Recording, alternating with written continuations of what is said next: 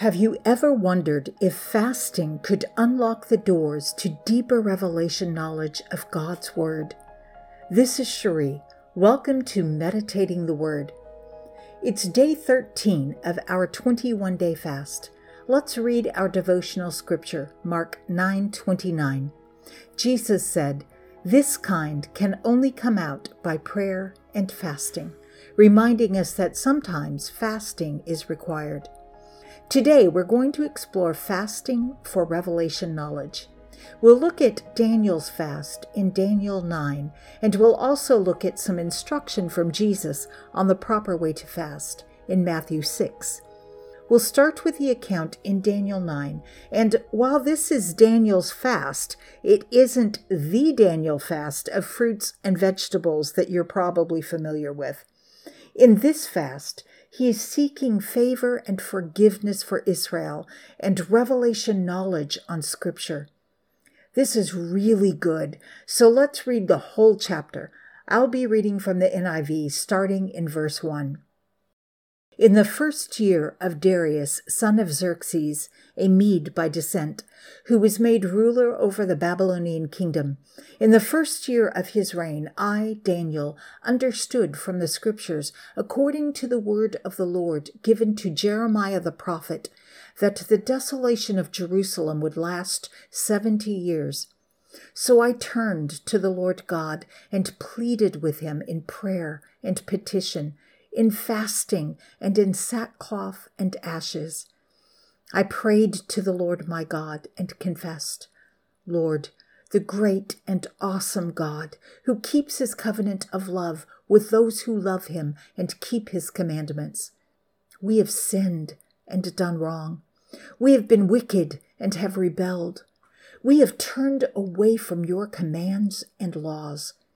We have not listened to your servants, the prophets, who spoke in your name to our kings, our princes, and our ancestors, and to all the people of the land. Lord, you are righteous, but this day we are covered with shame, the people of Judah and the inhabitants of Jerusalem, and all Israel, both near and far, in all the countries where you have scattered us because of our unfaithfulness to you.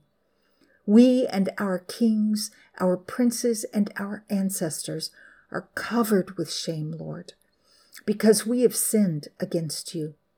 The Lord our God is merciful and forgiving, even though we have rebelled against him. We have not obeyed the Lord our God or kept the laws he gave us through his servants, the prophets. All Israel has transgressed your law and turned away, refusing to obey you. Therefore, the curses and sworn judgments written in the law of Moses, the servant of God, have been poured out on us, because we have sinned against you. You have fulfilled the word spoken against us and against our rulers by bringing on us great disaster. Under the whole heaven, nothing has ever been done like what has been done to Jerusalem. Just as it is written in the law of Moses, all this disaster has come on us, yet we have not sought the favor of the Lord our God by turning from our sins and giving attention to your truth. The Lord did not hesitate to bring the disaster on us, for the Lord our God is righteous in everything he does. Yet we have not obeyed him. Now, Lord our God, who brought your people out of Egypt with a mighty hand, and who made for yourself a name that endures to this day, we have sinned, we have done wrong. Lord, in keeping with all your righteous acts, turn away your anger and your wrath from Jerusalem, your city, your holy hill.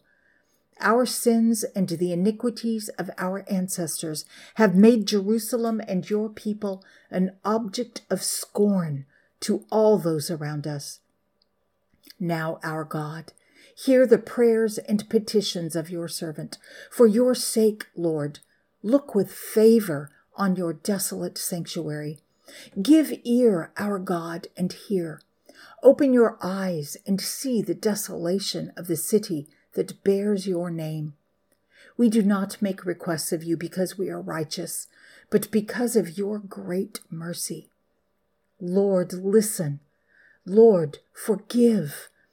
Lord, hear and act. For your sake, my God, do not delay, because your city and your people bear your name. While I was speaking and praying, confessing my sin and the sin of my people Israel, and making my request to the Lord my God for his holy hill, while I was still in prayer, Gabriel, the man I had seen in the earlier vision, came to me in swift flight about the time of the evening sacrifice. He instructed me and said to me, Daniel, I have now come to give you insight and understanding. As soon as you began to pray, a word went out, which I have come to tell you, for you are highly esteemed. Therefore, consider the word and understand the vision. 77s are decreed for your people and your holy city to finish transgression, to put an end to sin, to atone for wickedness, to bring in everlasting righteousness, to seal up vision and prophecy, and to anoint the most holy place. Know and understand this. From the time the word goes out to restore and rebuild Jerusalem until the Anointed One, the ruler, comes, there will be 7 sevens and 62 sevens. It will be rebuilt with streets and a trench, but in times of trouble.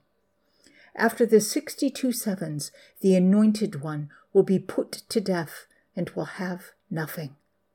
The people of the ruler who will come will destroy the city and the sanctuary. The end will come like a flood. War will continue until the end, and desolations have been decreed. He will confirm a covenant with many for 1 7. In the middle of the 7, he will put an end to sacrifice and offering, and at the temple he will set up an abomination that causes desolation, until the end that is decreed is poured out on him. In this passage, we see that Daniel based his prayer life on his study of God's word. He was determined. He set his face toward God, and he humbled himself through fasting. He also confessed his sins and the sins of all Israel, asking for God's forgiveness. And then he glorified God, recounting his faithfulness. He didn't make excuses. He was sincere, specific, and thorough. Then he asked for forgiveness and restoration. And while he was still praying, the angel Gabriel came to him with an answer, revelation knowledge of the scriptures he had been studying. Now let's take a look at Jesus' instructions for fasting in the Gospel of Matthew. I'll be reading verses 1 through 8 and 16 through 21 from the NIV. Be careful not to practice your righteousness in front of others to be seen by them. If you do, you will have no reward from your Father in heaven.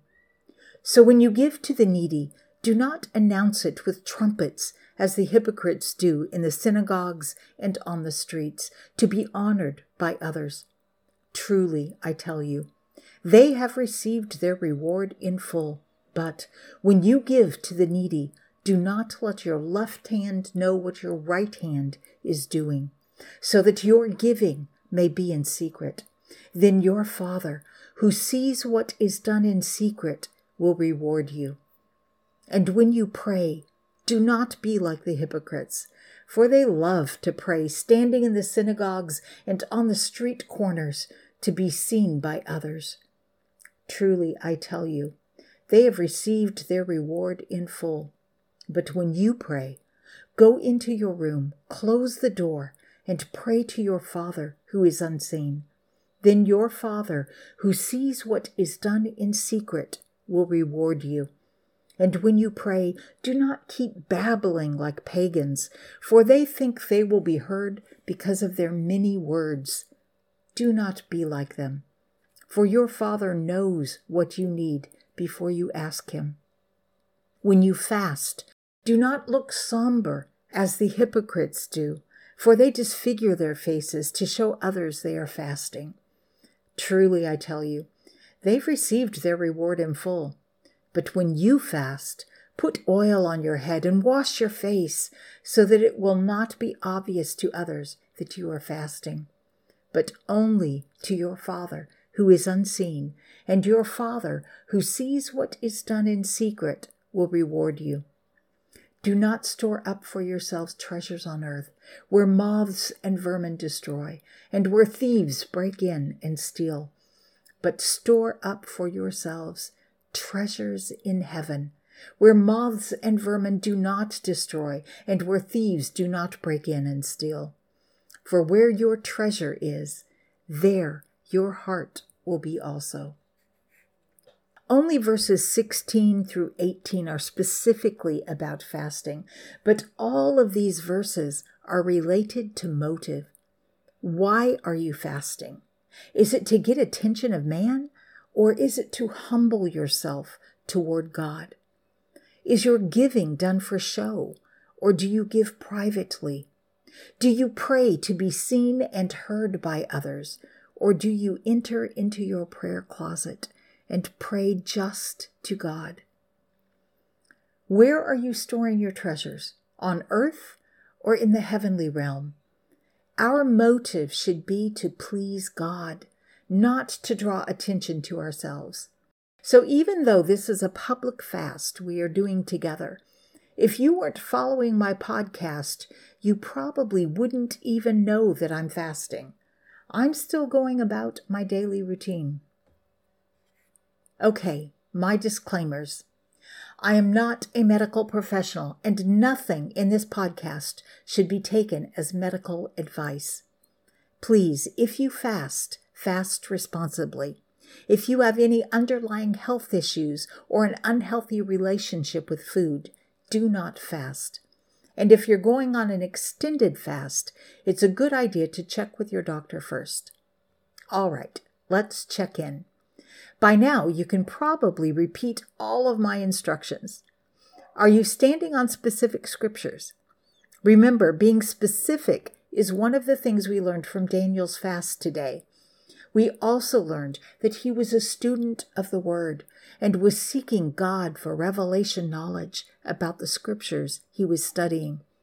I can't stress enough to spend extra time in God's Word, in prayer and meditation, and in journaling any revelations that come to you. Don't forget to take it easy if you're tired or weak. Monitor your weight loss and drink lots of water. Here's how I'm doing. I lost 0.8 pounds yesterday. I'm still drinking a gallon of water a day, no negative side effects. Walking at least 10,000 steps a day, and my energy continues to be really good. I will be transitioning to a Daniel fast on Monday, fruits and veggies. I'm spending lots of time in the Word and in prayer, and standing on God's promises. Father God, in humble reverence, I approach your throne of grace, seeking the precious gift of revelation knowledge in your Word. Open my heart and mind to truly comprehend the depth of your Word. I long to walk in the light of your truth.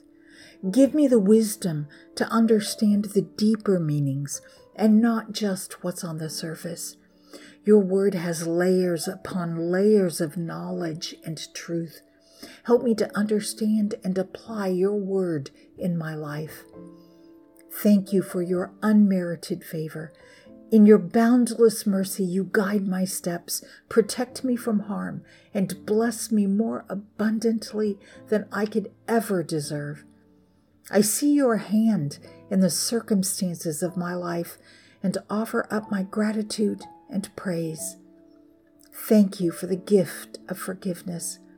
Your grace washes over me, cleansing me from all unrighteousness and renewing my spirit.